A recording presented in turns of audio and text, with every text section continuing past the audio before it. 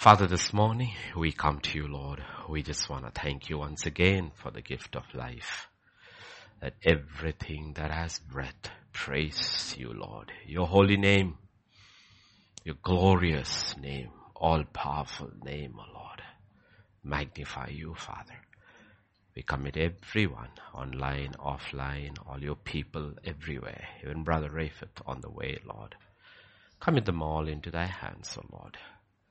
Everyone has hopes and dreams. But Lord, ultimately, may your will be done in each one of our lives. Let the kingdom come with power and authority in each one's life. Then only there can be peace and joy, O Father. Touch everyone today, in every place. Touch your people. Strengthen your people. Empower your people, Lord, to stand in the day of adversity. To stand strong and to witness Christ. Thank you, Father. Thank you. Commit this time into thy hands. Speak to us. Pray through us. In Jesus' name we pray. Amen. Amen. Amen. So it's come.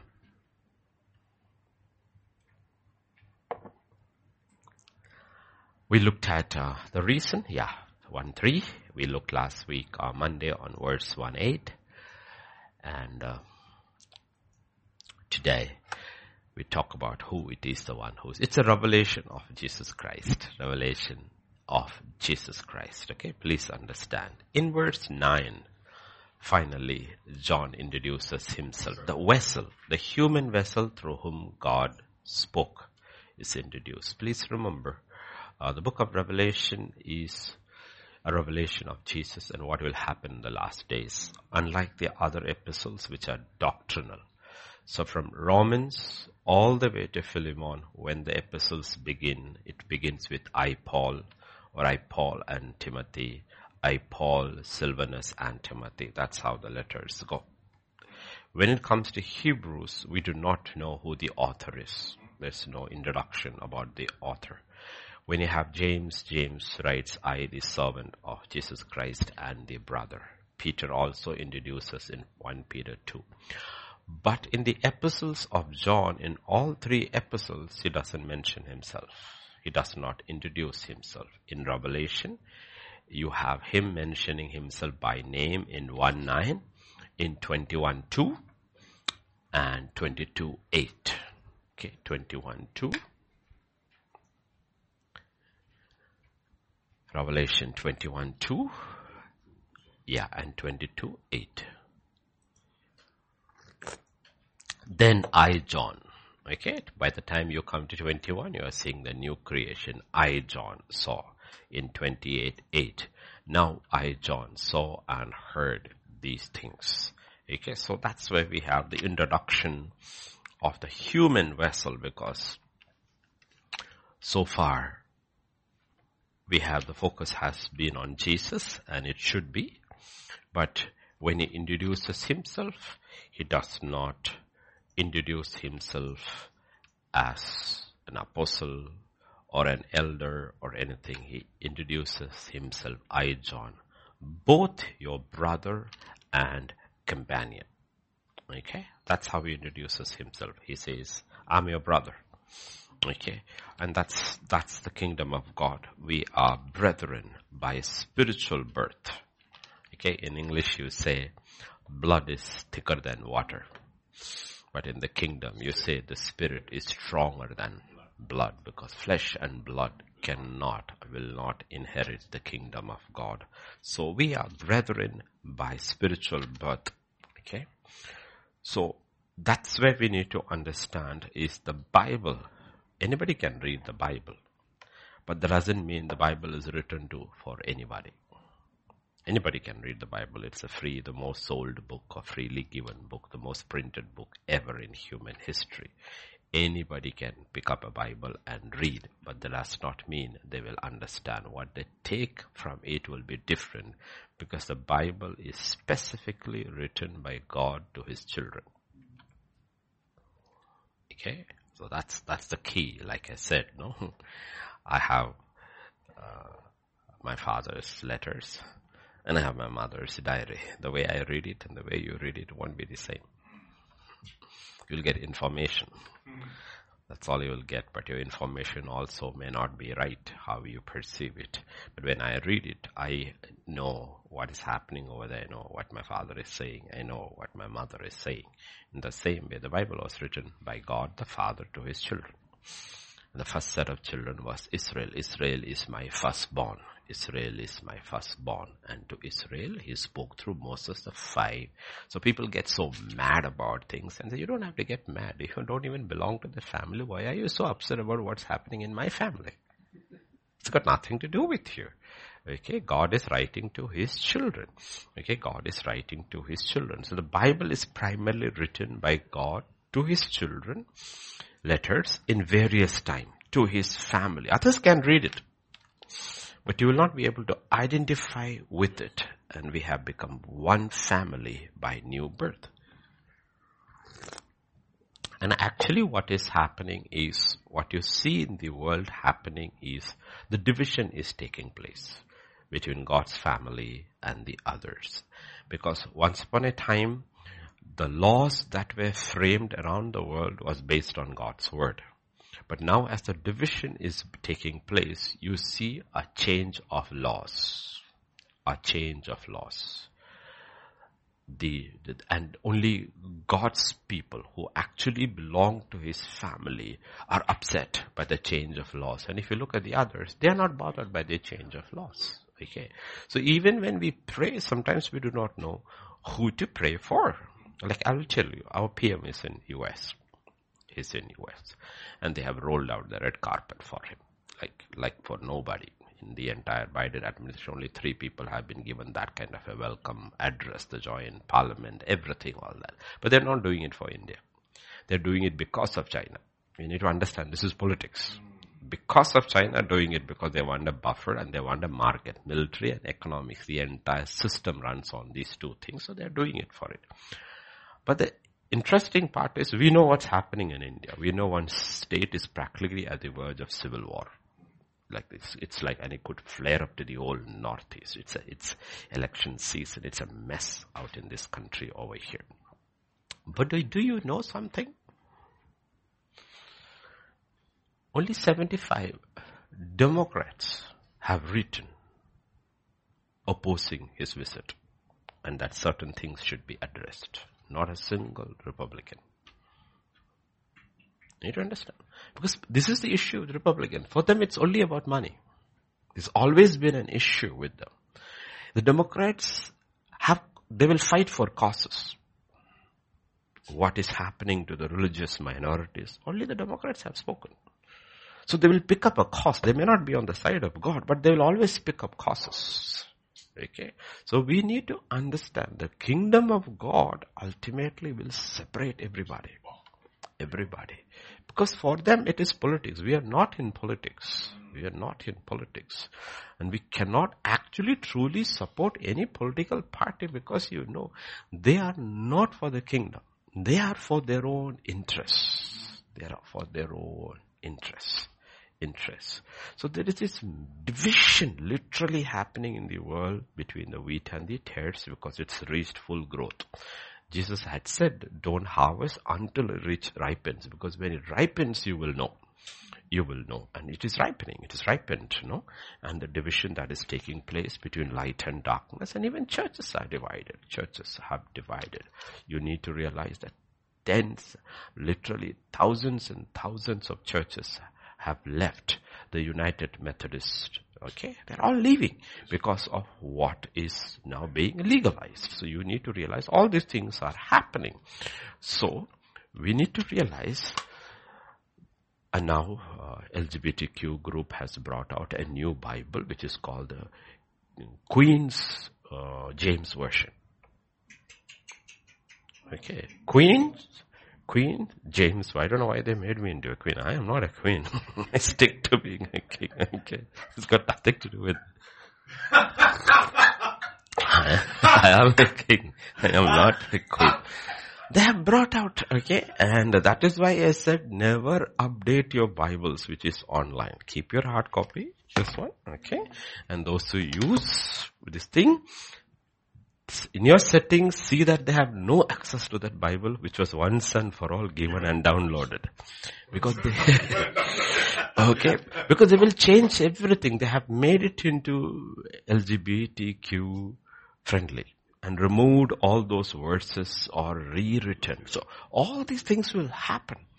And for the much of the world, it doesn't make any difference at all. They are not bothered about it at all. And much of the church also, they are not bothered about all. So we need to realize, why are we reading this book? Why are we studying this book? Because the book opens to us what is happening. And we are more aware of what's happening in the last days than any generation before us who read this letter. Because I said this letter is specifically written to those people who will live in the last days. In the last days. So many things our forefathers never understood, we will be able to understand because we see literally it happening before our eyes. So these were written by God to his children. So he first identifies himself as our brother. I am your brother. I am your brother. Okay? And this is the mystery that was hidden from the beginning. In Ephesians chapter 3, 14 to 15, while talking about this mystery, Apostle Paul will say, for this reason, I bow my knees to the Father of our Lord Jesus Christ, from whom the whole family in heaven and earth is named. God has a family in heaven, those who have gone before us, and God has a family on earth. To them, he says, I'm writing, I'm your brother. I'm your brother. Okay. So the first thing he establishes while he introduces himself in this letter is the family tie. Okay. Because you need to understand, one thing you need to understand, it's a very, very scary book. The scariest of all the books in the Bible is the book of Revelation.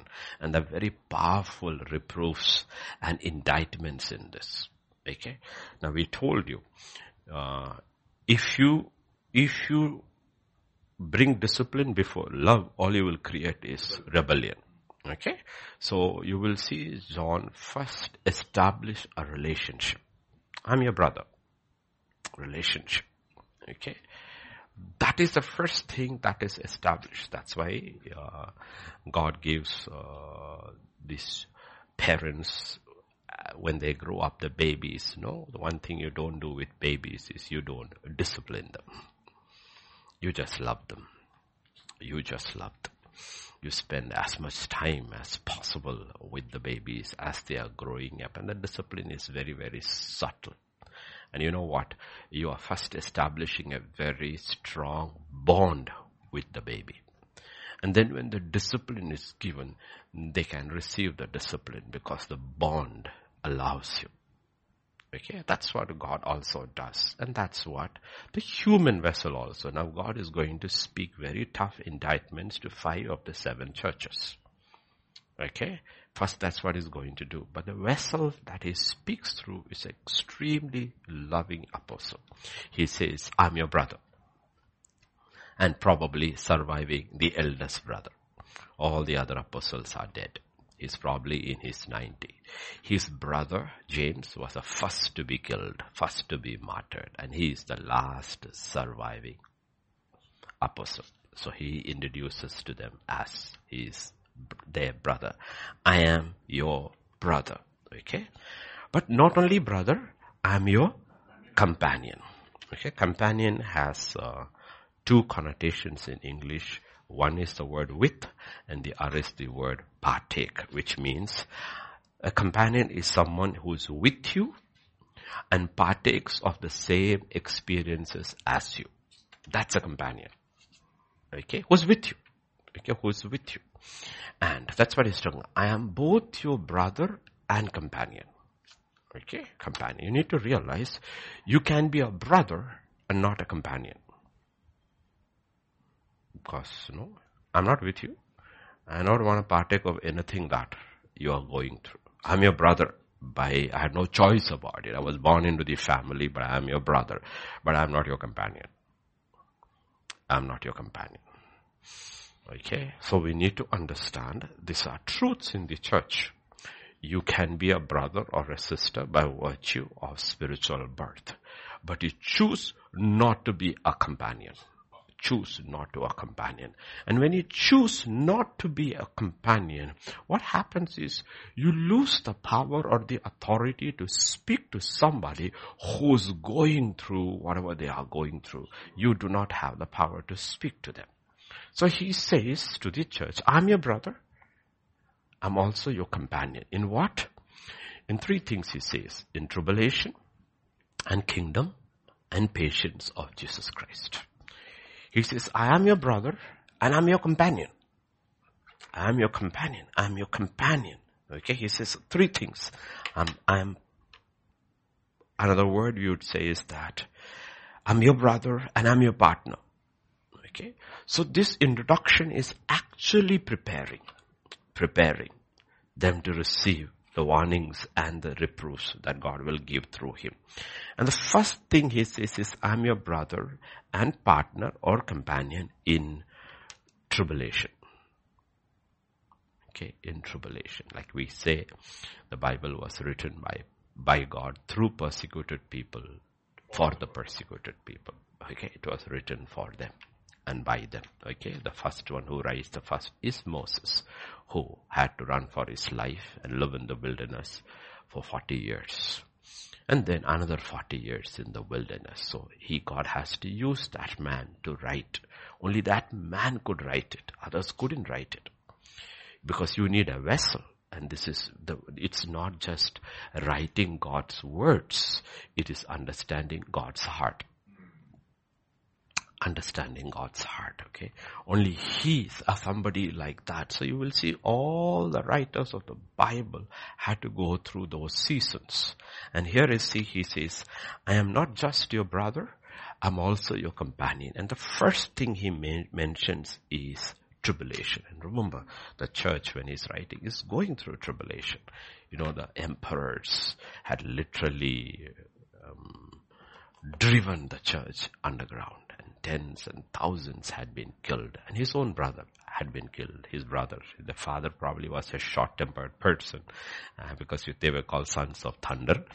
Okay, and James is dead. He's the first to die. And John is the last to die. Okay, so if you go to John 16 and verse 33, Jesus had forewarned them. These things I have spoken to you, that in me you may have peace. In the world, you will have tribulation. But be of good cheer. I have overcome the world. Three things he says. If you're a believer and a true, genuine believer in this world, you will have tribulation. But I also tell you the reality. He says, in me, in Christ, you will have peace. You won't have peace in this world. But you will have peace in me. So the first thing he says is, you will have tribulation in the world, but you will have peace in me. But even as you go tribulation in the world, never lose hope. The reason is, I have overcome the world. Overcome. You have to see the end of the story. What is the end of the story? The world is defeated. Jesus is triumphant.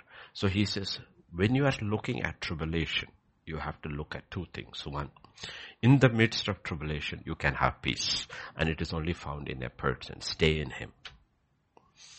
That's what Paul will tell you. And every time we have to talk to people, how do you stay in peace? There are certain things which we have to do.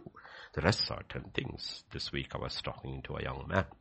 He said, I'm struggling with this. I said, all people struggle with. Jesus struggled with it. So it's nothing new. He was tempted at all points and yet did not sin. Means he, as a young man, was tempted by lust. He was. He could not have been because it is written. So what do you do? How do you say? The Bible says flee and pursue. Two things are told. One says flee. Second thing, pursue. Two things. Okay. You have to do the things which you have to do. Okay. How do you remain in peace in the midst of all the trouble you may be going in your home or your workplace or whatever? Trouble is your companion if you are a believer. But how do you stay yourself in peace? The Bible says, one, rejoice in the Lord, right? To give thanks in everything, to make your supplications known unto God, okay? So the whole thing is that, did you do what you were supposed to do? Did you do what you were supposed to do? Okay, so I was telling the young men, a couple of young men, essentially, honestly, to give thanks is not very difficult. It's not very difficult. Because you just take a look around our country. You are both young. You are young. If you take a look around, millions upon millions of young men are wandering without jobs. They don't even have a proper house to go back to. They're literally wandering. But if you look at your own life, you are blessed. You don't know what hunger is. You've never known what poverty is. God has given you everything. Yet you're not being able to be thankful. If you do not do what you're called to do, how do you have the peace of God in Christ?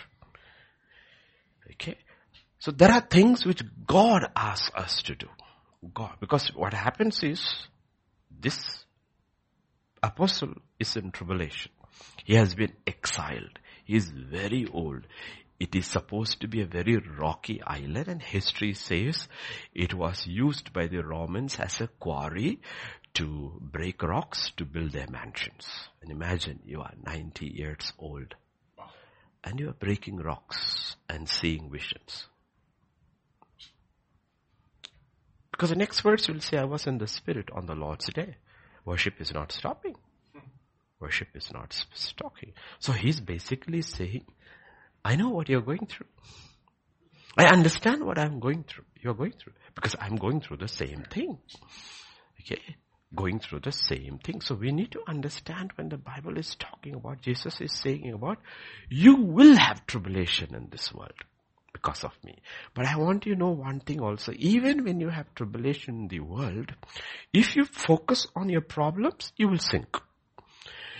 If you focus on me and do the things which I have told you to do, you will have peace. You will have peace. In me, you will have peace. And also, you can be of good cheer also. Not just peace, you can also have cheer. Why? Because I'm telling you in advance the end of the story. The end of the story is I have overcome this world. And if I have overcome, if you can have peace in me, you can also have joy in me, because if I have overcome, you also have overcome. That's why he calls us more than conquerors, because he fought and won and just freely gives us his victory. So we are not actually fighting for victory, because he's already, whether you fight for victory or not, we have won. Because he has won. Okay. Oh, I am not going to fight, so we will honor the kingdom what has already won. As soon as he went on the cross and it was finished, it was finished. The battle is over. The war is over. So that's how we have to see. And this tribulation is because of the kingdom. We need to understand it is because of the kingdom. If you go to 1 John chapter 5 and verse 19, it talks about the nature of this world. We know that we are of God. And the whole world lies under the sway of the wicked one. The whole world, this world system, lies under the sway of the wicked one. What happened in Colossians 1:13 describes what happened at salvation is that he has delivered us from the power of darkness and conveyed us into the kingdom of the Son of his love. He took us from that and put us in his kingdom, but he left us in the world. So literally we are living in enemy territory. So you cannot expect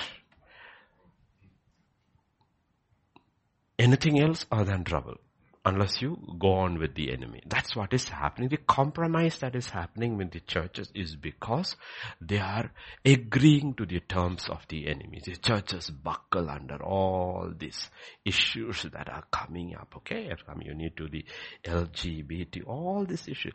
But you need to realize all these issues, if you come back to it, all these issues are family oriented. Children who have grown up in extremely loving, secure homes do not go this way. Do not go this way. That is why this tremendous hatred towards nuclear family, and they don't like families, because this is all because of what? So you need to realize We are responsible for what is happening. The homes are responsible. Because all this is a reaction of that. Okay, so God has the Father, is a family man, is actually saving and delivering his people. And the first act is the salvation of our soul. He says, I have transferred you from the kingdom of darkness into the kingdom of light, to the kingdom of his Son. So what happens? You are going to have trouble. You're going to have trouble. We are going to have trouble over there. And that's what Jesus is saying. I've already told you this before. I warned you. You're going to have trouble. But in me you have peace. And that is happening from the beginning. The kingdom of God came in and Rome opposed it. Rome opposed it. You need to realize Rome opposed it, because you need to realize it's every nation in the world sees the kingdom of God as a threat. Every nation. Okay? Because tribulation and the kingdom of God are closely associated. Okay? It doesn't matter whether you are an atheist or a religious person. The kingdom of God, true Christianity, every religion will oppose it. Atheists also will oppose it. Because Christianity is the death knell of religion. That's why religions oppose it. Death knell of religion. The first opposition of Christianity did not come from Gentile nations. It came from the Jews. Because religion is big business. You need to understand. It is big business. It's one of the biggest businesses in the world is religion. And when Christianity, because religion is all connected with works, and for work there is so many apparatus and money and people and all involved. Then when you have a new gospel that is being preached, where salvation is free and you don't need any works, all religion will oppose it. All religion will oppose it. From birth to death, religion is big business. It's big business. And you need to realize why there is tribulation for the gospel. In Acts chapter 14 and verse 22. Apostle Paul, strengthening the souls of the disciples, exhorting them to continue not in religion, in the faith, saying we must through many tribulations enter the kingdom of God. Enter the kingdom of God. Okay. So that's what he's talking about. He's talking about, I am your brother, but I am also your companion. Okay. Companion in tribulation. You need to understand. Deep ties can be established only in tribulation. How the persecuted church lives and how the free church lives are not the same. The fellowship is not the same. A marriage that has come through suffering and the marriage which does not have suffering are never the same.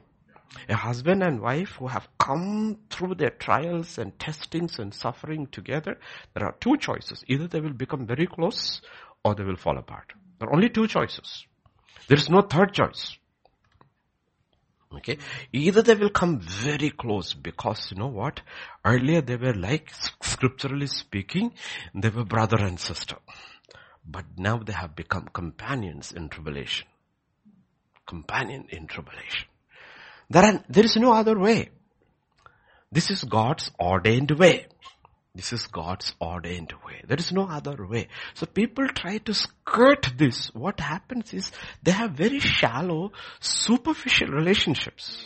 And so many relationships are shallow and superficial because they are trying to skirt the way of the cross. That's why when the cross was being preached, everybody is opposing it. We like cross as an idea, but we do not like cross as an experience. As an experience. But it is that experience. The persecuted church for 2,000 years have always gone through that experience. And John says, the final apostle says, I am part of it. I'm not just your brother. By virtue of birth, we are all brothers and sisters. But he says, by virtue of experience, I'm your companion in tribulation. I'm your companion in tribulation. Okay? And that's what he's talking about. In 2 Timothy chapter 3 and verse 12, Paul will say, Okay.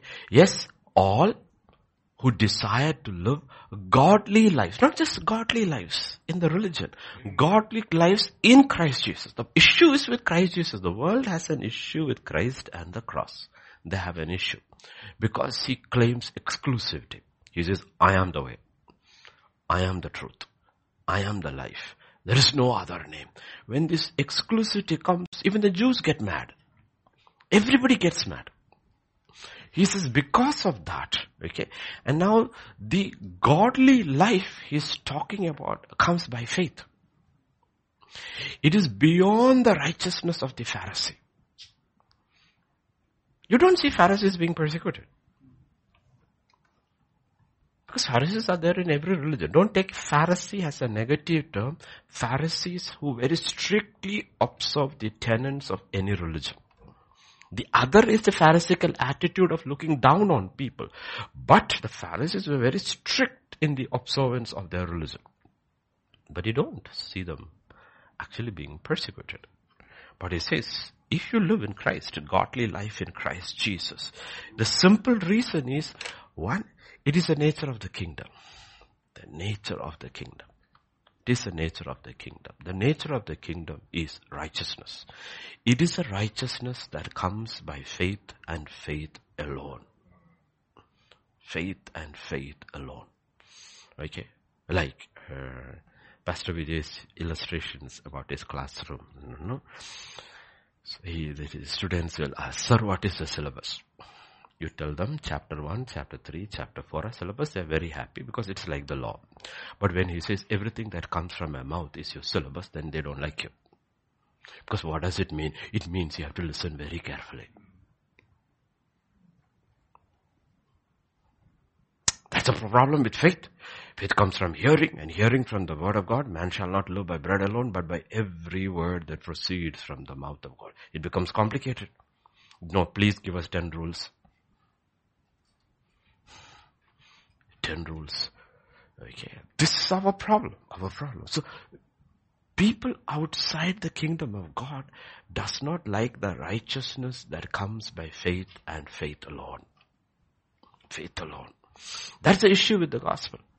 Okay.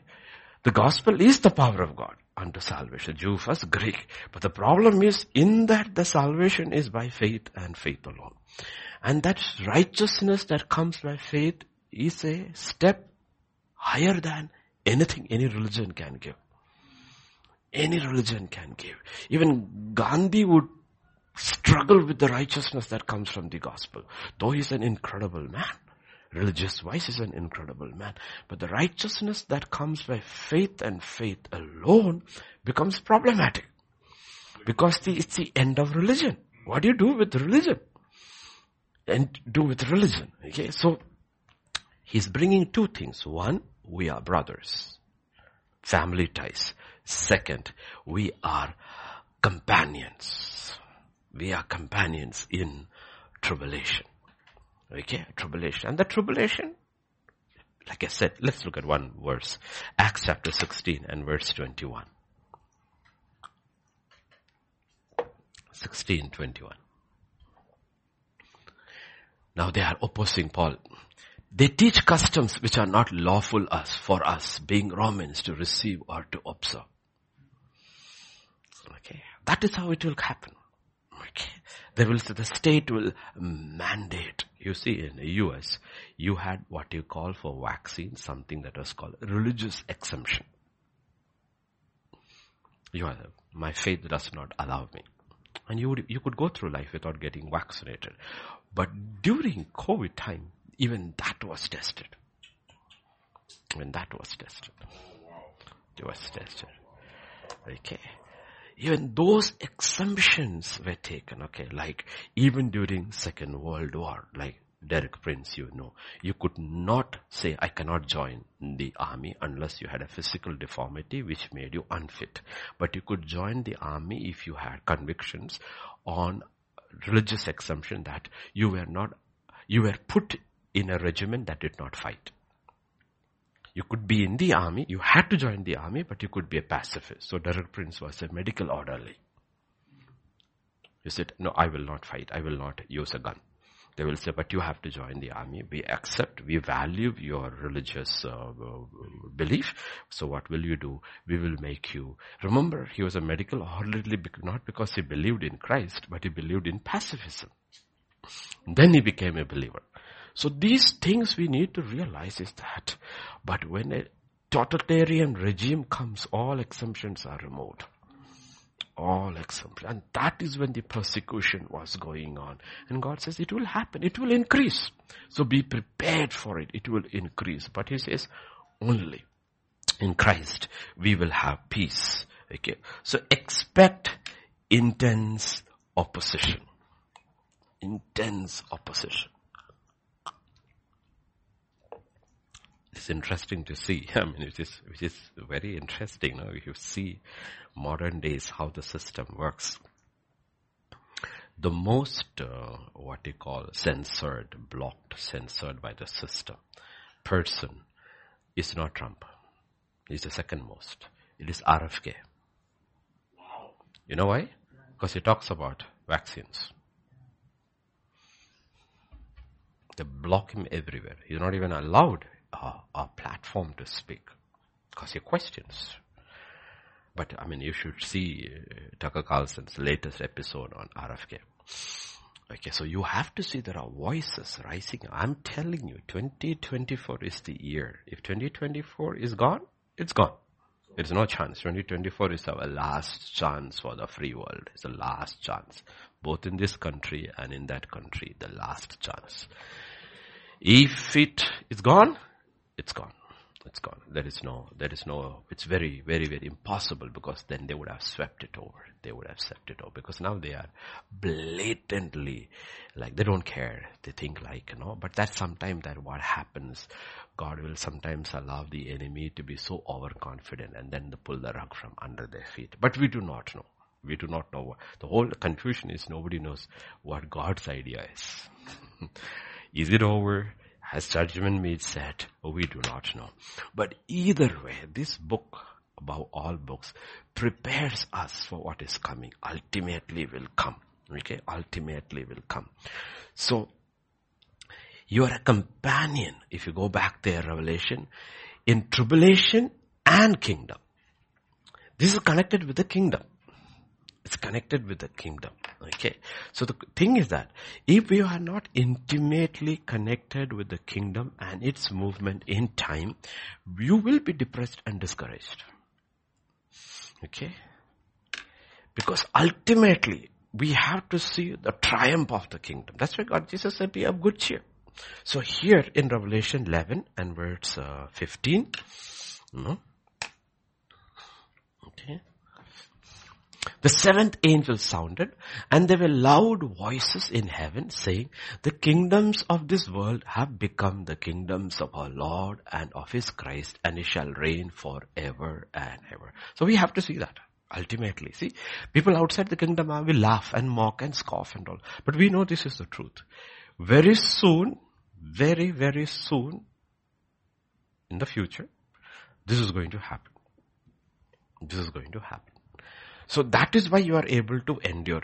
Let us say, a woman is able to go through labor because she knows something is coming. That is why. Any other pain she will fight.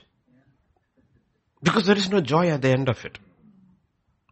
But when it is labor pain, though it is the most excruciating pain probably a woman ever goes through, yet she does not fight it like other pains. Because at the end of it is, that is why Jesus calls the last day signs as labor pains. What are birth pangs? Because something is going to be birthed. What is going to be birthed? The kingdom is going to come. So only people who are part of the kingdom has reason to rejoice. Others, what is for them? For them it is condemnation. It is judgment. But for us who is going through that process, we are able to see and say that is why these two things have to be connected. Because tribulation or suffering in itself is not a virtue. Nothing is happening out of it. Pain is pain. Okay, there's no virtue in it. But the reason is, what is the pain for? Why am I going through this pain? So he brings and connects these two things. There is tribulation and there is the kingdom. And he says, I am your brother. We are one family. And when we became one family, we became part of a kingdom that is different from the kingdoms of this world. It's a kingdom of darkness. The ruler of this kingdom is Diabolos or Satan. But when you got saved, God moved you, not physically, but spiritually. Physically, He did not move you out. Physically, you are still in this world, and that is a problem. And, brought you and put you into this kingdom. And now, He says, you have to be aware. You are target. The world, your neighbors may not know it initially, but in the spiritual realm, there is an X mark against your back. You are not part of my kingdom. You left. You went to the other side. You are a target. So first, people go through spiritual oppression, and we need to help them through it. They don't go through physical oppression usually in the beginning. There's no much hostility because family may not know, neighborhood may not know, but they start. I know when I came to the Lord, I had this choking. I couldn't get up from my bed. There was so much oppression in the beginning because you did not even know how to fight it. What you never went before when we were an unbeliever, suddenly you become a believer and you feel these dark forces. And then you are taught by your mentors to plead the blood of Jesus. That's when you started using the blood of Jesus in 1983. Because of this oppression that used to come. So the first thing is spiritual oppression. You were mine. You are disloyal. You went to the other side. Okay. So that is. After that comes when others start getting to know that you have left religion and gone to the other side, then comes the other. Depending on different layers of what kind of background you come, but you will face it. But you will face persecution, tribulation, you will face. But we should be of good cheer because you know what? Even when we are looking forward to the kingdoms of this world becoming the kingdom of our Lord and Savior, Jesus Christ, the spiritual reality never changes. Even now, God is in control. The devil may be ruling, but the rope is in God's hands. He gives him a long rope towards the end. He gives, like the Pharaoh was given a long rope till the end. And then God pulled the rope. Okay? God. And we'll look at two portions so that we encourage. Daniel chapter 2, 20 and 21 and 4:17. Daniel, who's a visionary like John the Apostle, he in Babylon, he says, okay? He's in the Babylonian Empire seems to control everything. Everything, total control of the Babylonian Empire. And there in the middle of it, he says, blessed be the name of God forever and ever, for wisdom and might are his. He changes the times and season. He removes kings and raises up kings. He gives wisdom to the wise and all. So he says, you know what? God is in control. You may look at the power of the Babylonian kings, but he says he removes and changes kings as he wants. That is what I said. Yes, 2024 is an important year in human history. But who will become is not dependent upon man. It is dependent upon God. What is God's agenda? Is it delaying or is it, it's over? We think we go to the ballot box and decide. No, we don't. God decides. God decides. Everything is happening according to God's plan and God's timeline. And if you go to Daniel 4 and verse 17, 4:17, this is the decision by the decree of watchers and the sentence by the word of the holy ones, in order that the living may know that the Most High rules in the kingdom of men, gives it to whomever he wills, and sets it over the lowest of men. So sometimes we scratch our heads over the kind of leaders we get. But God says, I choose them. I give it to the lowest, the basest of men. I do it. Okay. Now there are watchers in heaven and there are the holy ones in heaven. But one thing these watchers and holy ones do not know is the second coming of Jesus Christ. Even they don't know. These are not on the demonic side. These are on the godly side. So there are hierarchies in heaven too. But nobody knows when Jesus is coming.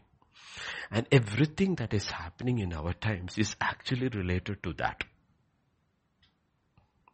Political events are all, we don't look at politics and say, what is happening? The thing is that every political event, upheaval is connected. Even climate change, what you're talking about. Everything in nature, everything is connected to one thing. It is the coming of Jesus Christ. It is connected. And who are the only set of people who can rejoice at his coming? Are the kingdom people. Who are the only ones who can go through suffering and trials and testings and tribulation? Only the kingdom people. Because suffering is common. But in their suffering, there is no virtue. There is no virtue. When a Hindu suffers, and a Muslim suffers, and a Christian suffers, at common the suffering may be the same, but in nature it is not for us. It is not the same. When a Muslim suffers for righteousness' sake, there are extremely righteous Muslims. Please understand, in every religion, those who honestly follow the precepts of their own religion, there are many righteous people. Nicodemus was a righteous man. Joseph and Arimathea was a righteous man. They found the righteousness of religion. But when they suffer, they have no hope. They have no hope. There's no virtue. There's no hope in that suffering. Okay, because their righteousness is not going to save them. There are no rewards for their righteousness. But our suffering for righteousness' sake that comes by faith is different altogether. So we need to understand what God. That is why the third word that is used over there. I'm a brother and your companion. I'm not just related by family, by the Spirit, but I am your companion in tribulation and the third thing comes there. The patience of Jesus Christ. This is not ordinary patience. That is where patience comes in. Why is patience? Oh, patience, perseverance, endurance, long suffering. These are words interchangeably used throughout the new covenant over and over again. Why? Because it's got to do with the kingdom.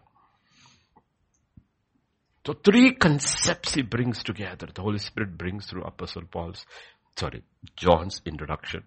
He says tribulation, kingdom, and patience. What is that patience? It is the patience of Jesus Christ. Okay? The other word in English has a word for this word that is used, patience, is tenacity. Okay? And that science people will understand it better. It's tenacity. You do not give up. You don't quit. Okay? You do not quit.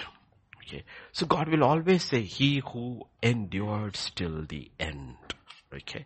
If you go to Romans 5:3 and then Romans 8.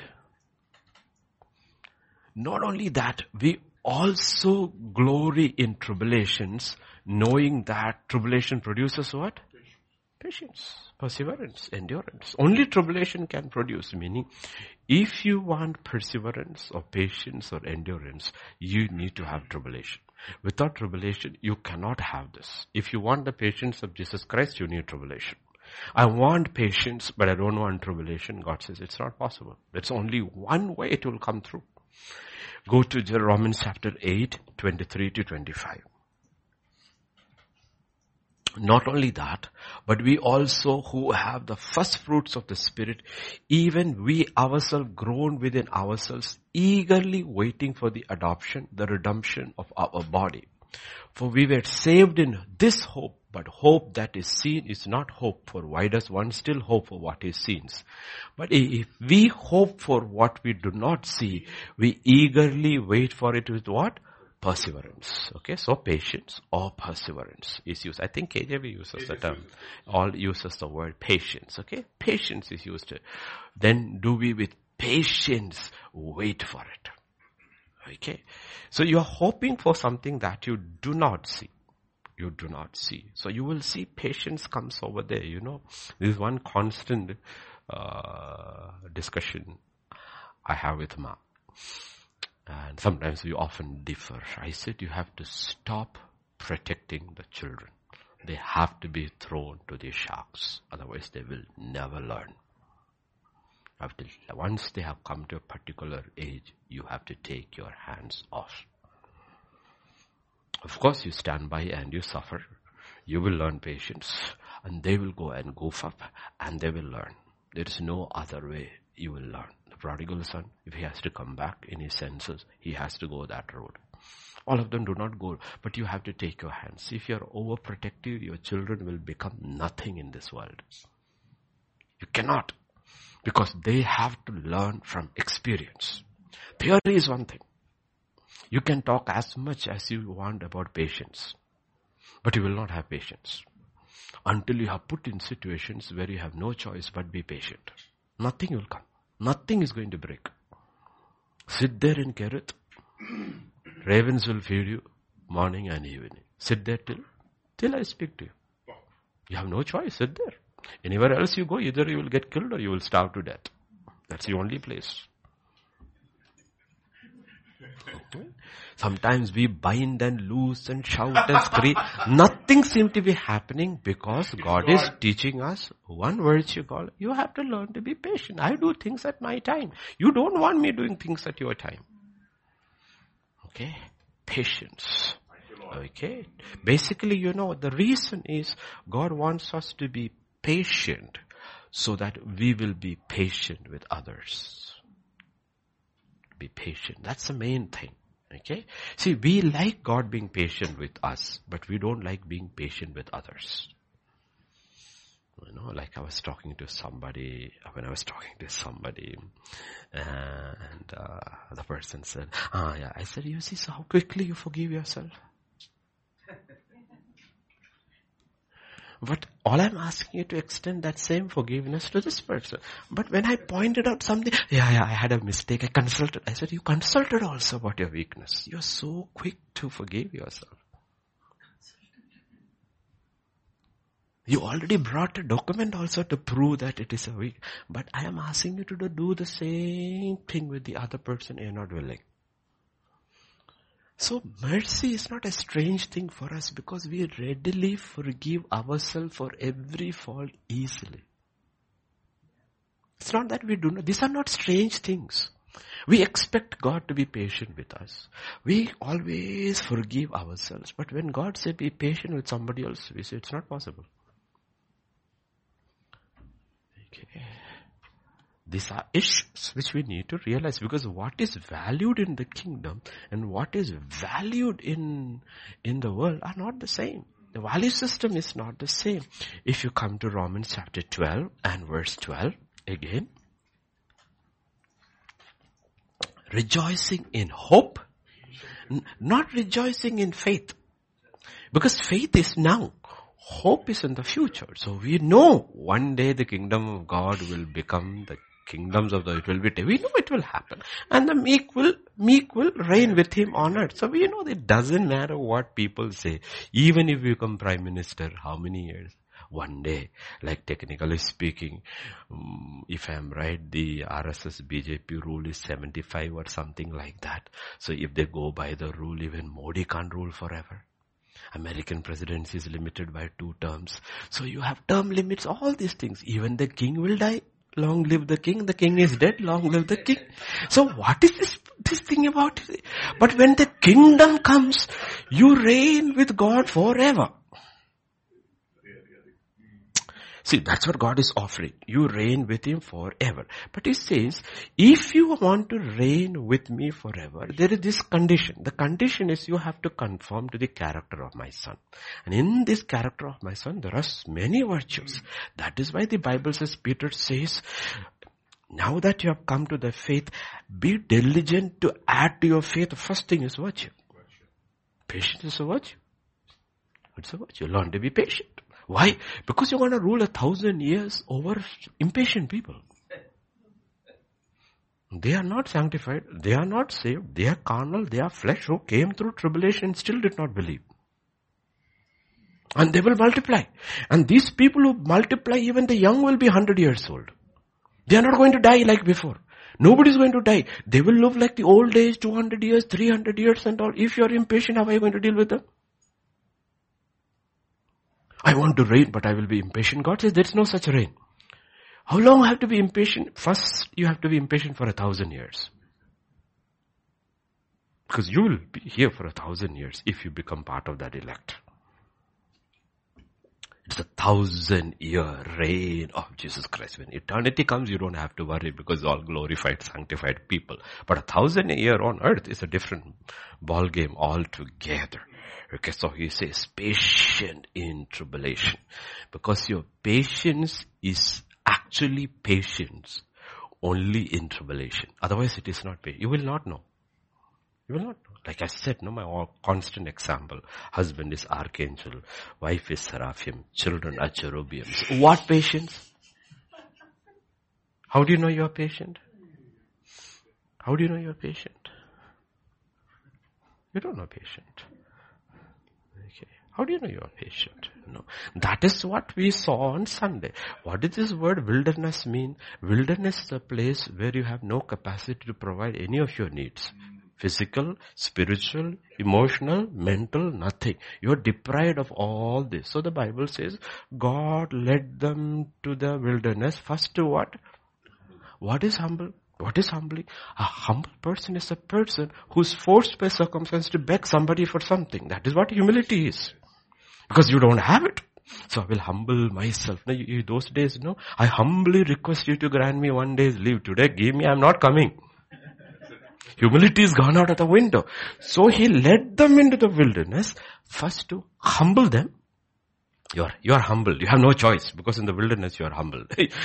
Even Elijah is humbled. He is humbled. Why? First, there is nothing to eat. Second, a raven brings you food. It's a Brahmin being served by the Dalit. You have no choice. But you're hungry. You're hungry? You have no choice. Okay? All your Pharisaical rules will go out of the window because when hunger bites, you will look to the left and to the right. And if you want, you will eat beef also.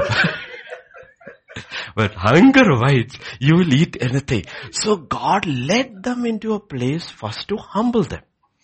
And then to show them what was in their heart. And what was in their heart, they came out. First thing you know about these people is they are absolutely impatient. They are impatient. There's no patience at all with them.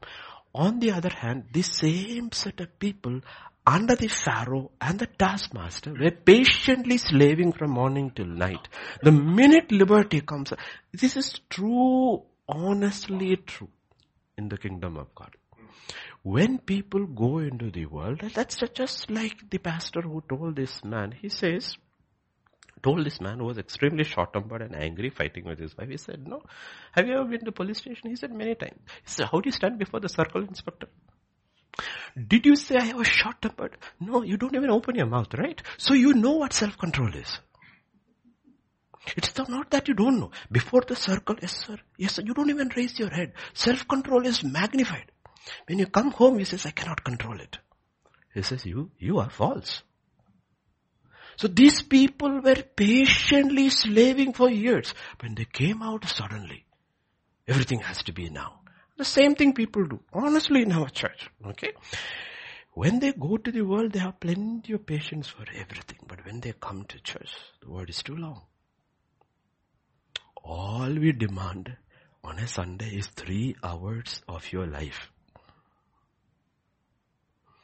3 hours of our life. And people struggle with that 3 hours. First thing is being tested in GTC. Are you patient? That's why whenever there are new people, I'll always say, we know when to begin, we don't know when to stop. So be prepared for it. Patience. It's a virtue. Only when you go through tribulation, you will actually know whether you are patient or not. Okay? Patience. Look at Romans chapter 15 and verse 15. It's a powerful verse. 15. No, 15, 5, not 15, 5, not 15. May the God of, it's the God of patience and comfort grant you to be what? Like-minded. He says, he's a God of patience and comfort. And he wants all of you to be patient and to comfort one another according to Christ Jesus. He's a God of patience. That's what he is talking about.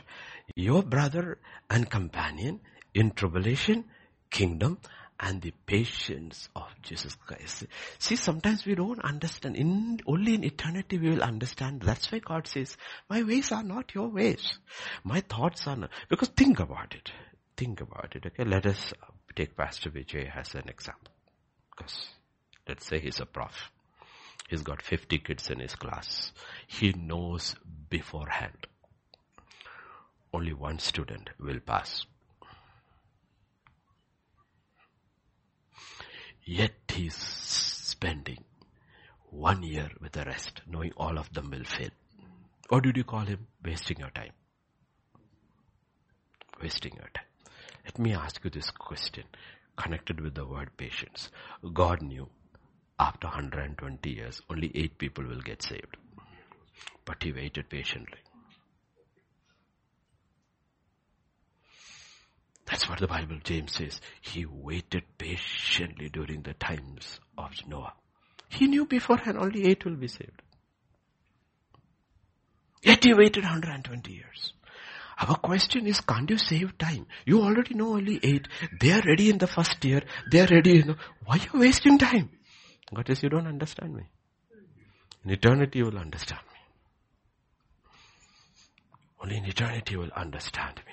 The patience. God is a God of patience.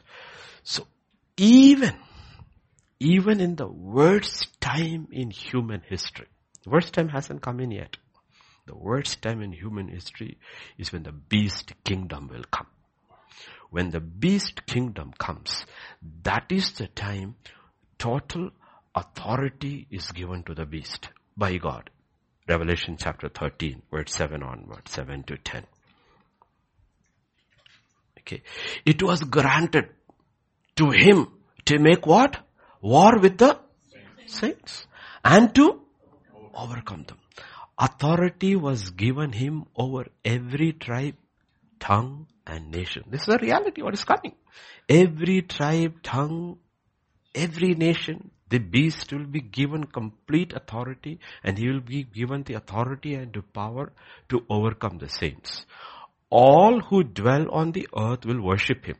Who? Whose names have not been written in the Lamb's book of life of the Lamb slain from the foundation of the world. If anyone has an ear, let him hear. So he's saying, when that time comes, God is saying, nobody will escape because I will hand it over. Complete authority.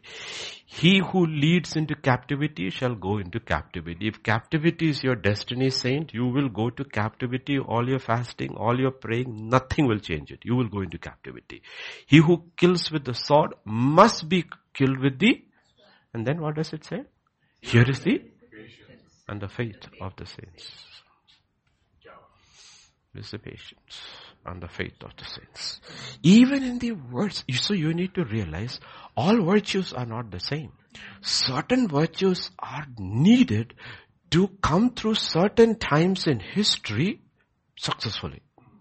And one of that virtues is patience. Is patience. Here is the patience and the faith of the saints. So the writer of Hebrews puts it across this way. Hebrews 6, 11 and 12. We desire that each one of you show the same diligence to the full assurance of hope until the end. That you do not become sluggish, but imitate whom? Those who through faith and patience inherit the promises of God. Inherit the promises of God through patience. And that's where he is bringing it. Okay. So you will see patience is an issue.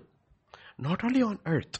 It's an issue in heaven too. If you look when the 6th seal is broken in Revelation 6 and verse 9. Okay. You will see.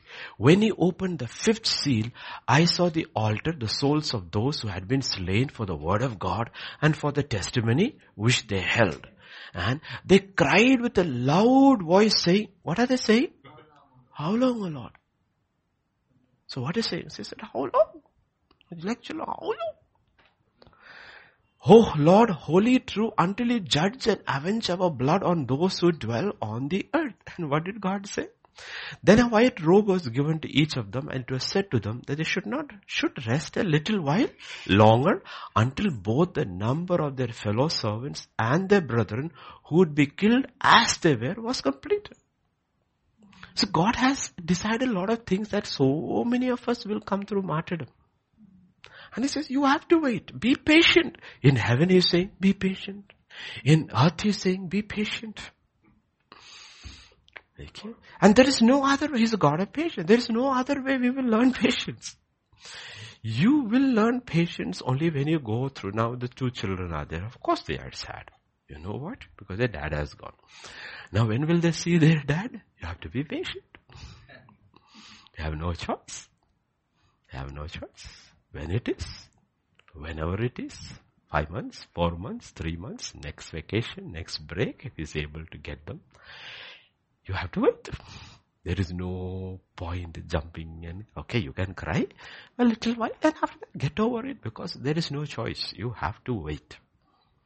So certain things are decided by God. What is that? No one knows the day and hour. So everybody except those who are living, the living saved at the time of his coming, everybody will have to die in hope. There's no other way. You may get your dead back or you may not. You have to make your choice. So you have to be patient. You cannot twist God's arm. Nobody can hurry him. You cannot push him. There are certain things that are secret that belong to God. So that's what he's talking about in Revelation 1:9. He says, I'm your brother. I'm your companion. In what? In tribulation and kingdom and patience of Jesus Christ. And he tells his location, GPS. Where am I? I'm on an island. Today go back on Google Maps, check out. You can see Patmos. Go on the default other view also where you can see the Google Earth picture. Patmos is still there. It's a small rocky island. Okay. Now I think around 300, 400 people live there or more. I don't know. That is called Patmos. And why is he there? For the word of God. And for the testimony of Jesus Christ. Two things. One, he's a preacher. He's a preacher. So he's been preaching the gospel. He's there because he preached the word of God. Second, because of his testimony of Jesus Christ. So many people who are listening today, they may not be preaching the word of God. But you will go through the tribulation because of your testimony. Because of your testimony. Because of your testimony. Right? If Joseph had not testified, they overcame him by the blood of the Lamb and by the word of their testimony. If Joseph had never opened his mouth and spoken about those two dreams, his brothers probably would have left him alone. But when he opened his mouth and testified of what God is planning to do in his life, the mark was set on him because he testified. Testified, please remember. It's your testimony. So you may not be a preacher of the gospel, but your testimony will. That's why people are encouraged to testify. Testify, no? You don't have to be obnoxious, but you can testify, be a witness. And what he says, I have been exiled.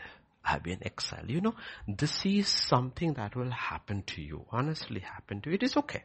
If you are in a secular setting like a school or a college or something, because you choose to testify, like I told you that example last week from Joseph's life. From the time Joseph entered into Egypt and was sold, okay, probably it was like a special piece on the slave market because the Saulish have, okay, here Ethiopian, here this one, here Libyan, here Mede, here Persian, and suddenly Hebrew, one Hebrew slave, Hebrew, who wants him? One Hebrew slave. The first Hebrew slave to be sold in human history. The first Hebrew. Because you know, there are collector's items. There are a lot of people who will pay massive prices. It is called collector's items.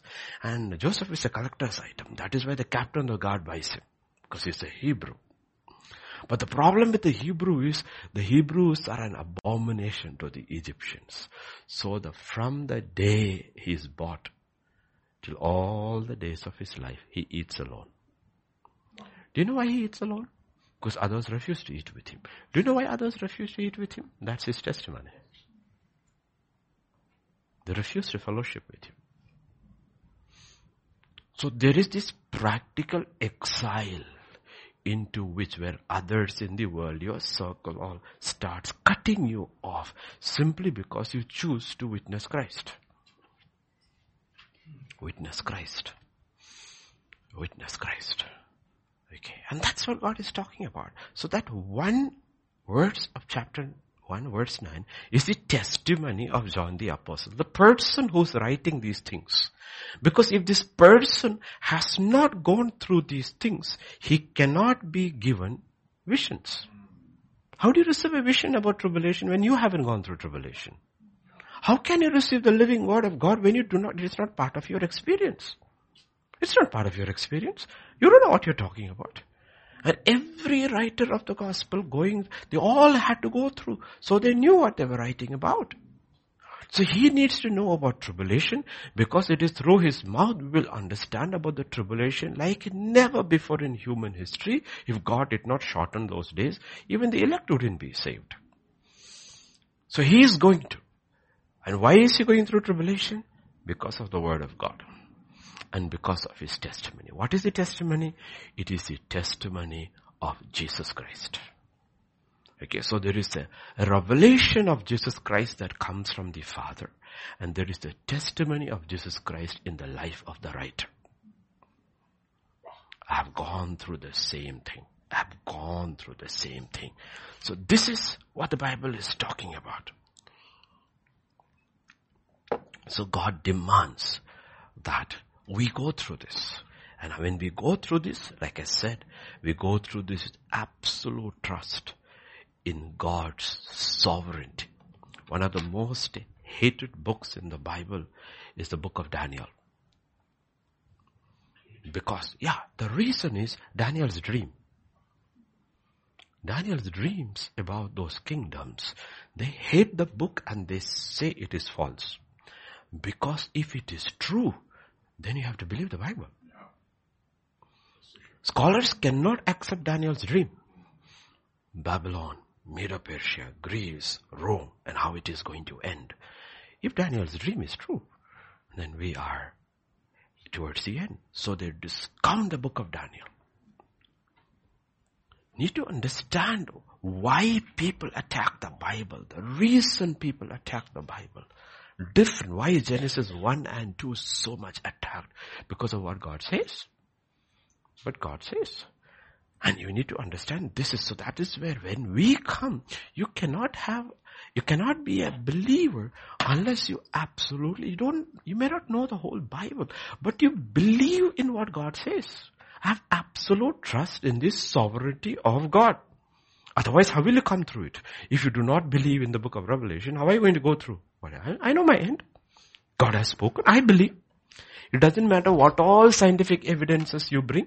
It does not matter. I know what the end is because what is written is true. When you say that, what are you saying? I believe in the absolute sovereignty of God in the affairs of men. Second, I believe in the absolute goodness of God. That is Romans 8:28. All things are working for my good. Even tribulation is working for my good. Even suffering is working for my good. All things work together for the good of those who love God and are called according to his purpose. I believe in the goodness of God. And then I also believe in this. Death has been overcome. I believe death is not the end. I believe death is the beginning. Nobody in this world have that hope. For them, death is an end and nobody is sure. But for us, death is not the end. Death is the beginning of unbelievable things. Death is the beginning, not the end. And that's how he's encouraging. Because remember, when he's writing to the churches that are being persecuted and they are being martyred. And he has the oldest surviving apostle. And he's the only one who's surviving because Jesus had already prophesied over him that he will not die. So all the others died and he has not died. He has not been martyred. If I'm right, he died of an old age. He's the only one who was not martyred. So he even has a prophecy over his life. So he's standing there and he's encouraging the church. So first he's setting the tone. Through it all, we learn things. God is saying, if you want to be a testimony, if you want to be a witness of the word of God, allow God to take you through the process. Otherwise, you're just a brother. You're not a companion. Whether you like it or not, by birth you become a brother. But the question is, are you a brother or are you a companion? Only companions can write to those who are suffering because you have gone through that journey and you're hung in there, and therefore you are able to say, you know what, I know what you're going through. That is what Bible says.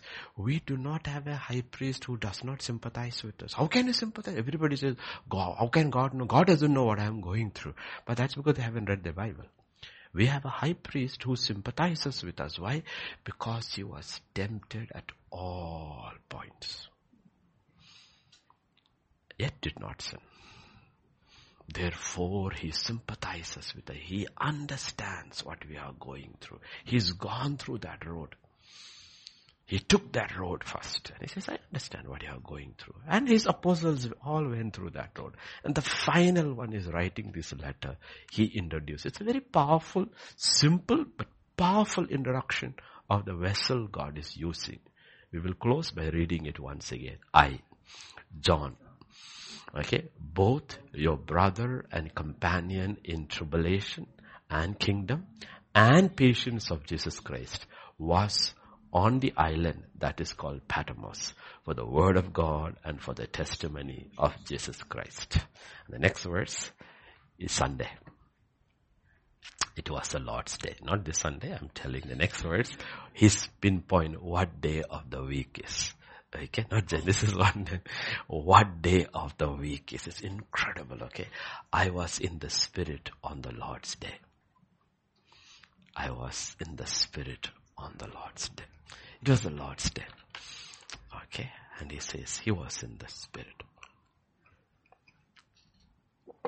So you have no reason not to worship because he's worshiping. In tribulation, he is worshipping. So they are powerful examples to us even when we go through these things, because God is looking. He told the Samaritan woman, he's seeking for worshippers who will worship him in spirit and in truth. Okay, why did he say that to her? Because she's going through her tribulation. Okay, and she's still talking worship. Think about a woman who's been married 5 times, divorced 5 times, living in sin with the 6th one, is still thinking worship. And Jesus, at the unction of the Holy Spirit, goes to find her because he knows there is a worshiper in the wilderness. There is a worshiper in the wilderness. Okay, so don't discount people. Don't misjudge people. God doesn't see people the way we see people. Okay, the most unusual people we will meet in unusual places. Come, let's have Peter and we shall pray.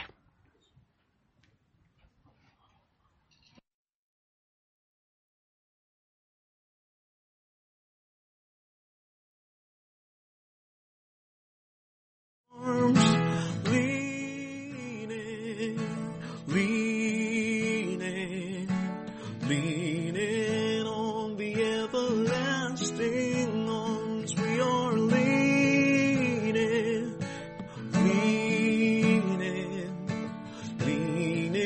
on the everlasting arms,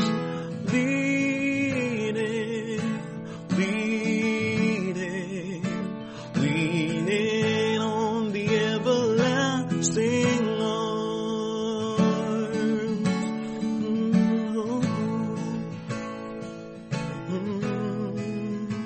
my troubled soul, why so weighed down? You were not made to bear this heavy load. Cast all your burdens upon the Lord. Jesus cares, He cares for you. My troubled soul, why so weighed down? You are not made to bear this heavy load. Cast all your burdens upon the Lord. Oh, Jesus cares, He cares for you. Jesus cares, He cares for you.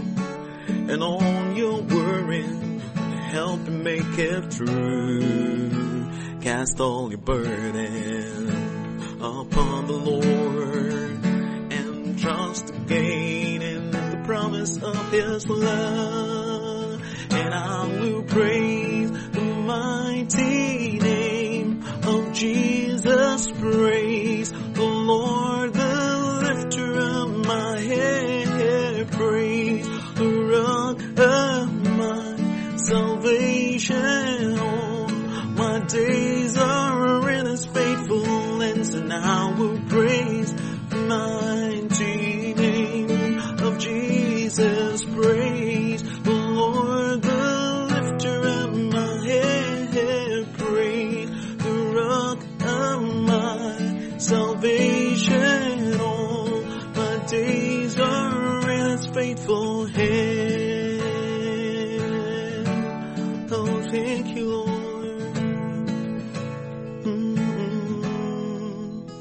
My anxious heart, why so upset?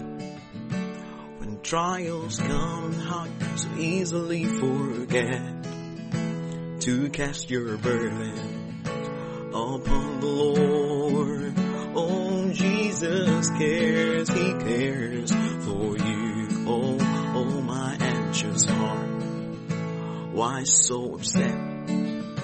When trials come, how you so easily forget to cast your burden all on the Lord. Oh, Jesus cares, He cares for you. Jesus cares, yes, He cares for you. And all your worries will help make it through. Cast all your burdens upon the Lord. Oh, and trust again in the promise of His love. And I will praise the mighty name of Jesus. Praise the Lord, the lifter of my head. Praise the rock of my salvation. All my days are in His faithful hands, and I will praise the mighty name of Jesus. Praise the Lord, the lifter of my head. Praise the rock of my salvation. All my days are in His faithful hand, so we'll lean in, leaning on the everlasting arms. Leaning, we are leaning on the everlasting arms. Thank you, Lord. Thank you, Father. Thank you, Lord. Thank you, Father. The everlasting arms, O Lord. You're the Alpha and the Omega, the beginning and the end, the eternal God. And it doesn't matter in what situation your people are there, underneath always is your everlasting arms. As you told Israel, I found you in that howling desert, in the howling wilderness. But I carried you on eagle's wings and brought you to myself. That's who you are, O God. John was just modeling his life after you. You were the original, the first brother and companion in tribulation, in the kingdom and patience. The one who promised, I will be with you till the end of the age. the true companion who never leaves nor forsakes his people. That's why we are able to stand here every day, Lord, because our trust is in you. The one who promised all this is true and faithful. Not a single promise of his will fall to the ground. So this morning, once again, thank you, Father. Thank you for your faithfulness. Even in the suffering and the tribulation, the church is never alone, because her Redeemer is with her always. Never for a moment is she alone. Not only is he with her always, he's not even still. He's always working. At work. Whether we see it, whether we feel it not, you are at work, Father. So this morning as we sang, teach us to cast all our burdens onto you and to lean on your everlasting arms. Thank you, Father. Thank you, Lord. Once again, we stand in your house. We declare, thine is the kingdom, the power and the glory forever and ever. Amen. Amen.